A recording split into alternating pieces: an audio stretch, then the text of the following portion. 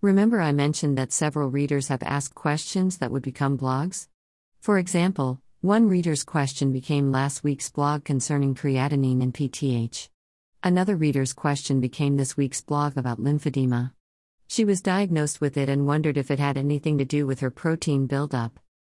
She's a longtime reader and online friend, so she already knows I remind those that ask questions that I am not a doctor and, no matter what I discover, she must speak with her nephrologist before taking any action based on what I wrote. That is always true. I'm a CKD patient just like you. The only difference is that I know how to research. Teaching college-level research writing taught me a lot, and happen to have been a writer for decades before I was diagnosed. Just take a look at my Amazon author page at amazon.com/author/Gail Ragerwood. But enough about me. Anyone know what lymphedema is? I didn't when I first heard the word, although my Hunter College of CU New York education as an English teacher gave me some clues. Edema had something to do with swelling under the skin. Actually, we can get more specific with a free medical dictionary at https://medicaldictionary.befrydictionary.com/edema. Suffix meaning swelling resulting from an excessive accumulation of serous fluid in the tissues of the body in specified locations. I took a guess that lymph had to do with the lymph nodes. Using the same dictionary, but this time at https://medicaldictionary.befrydictionary.com/lymph, I found this. The almost colorless fluid that bathes body tissues and is found in the lymphatic vessels that drain the tissues of the fluid that filters across the blood vessel walls from blood. Lymph carries antibodies and lymphocytes, white blood cells that help fight infection, that have entered the lymph nodes from the blood.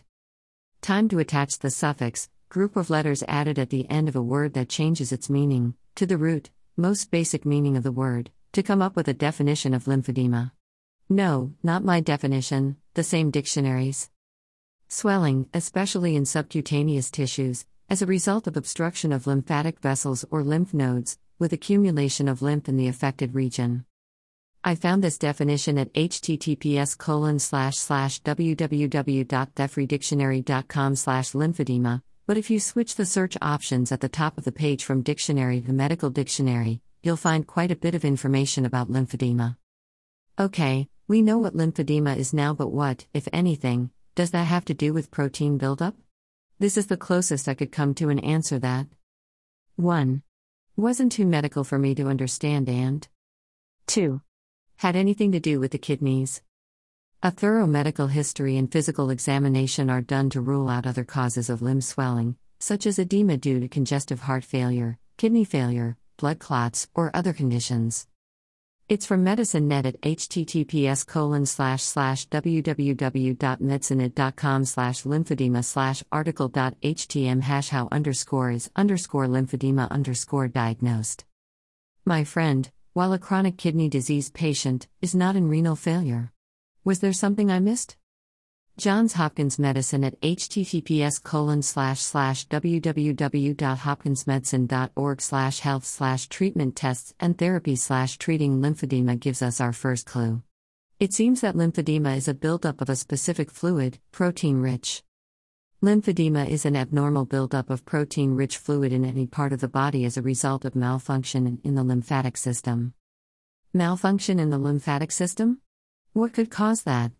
According to Lymphatic Education and Research at https://lymphaticnetwork.org/livingwithlymphedema/lymphatic disease.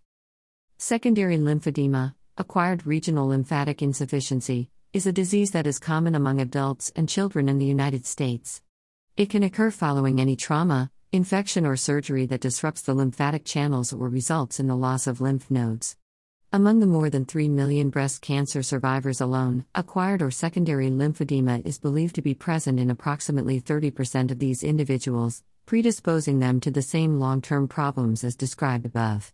Lymphedema also results from prostate, uterine, cervical, abdominal, orthopedic, cosmetic, liposuction, and other surgeries, malignant melanoma, and treatments used for both Hodgkin's and non-Hodgkin's lymphoma.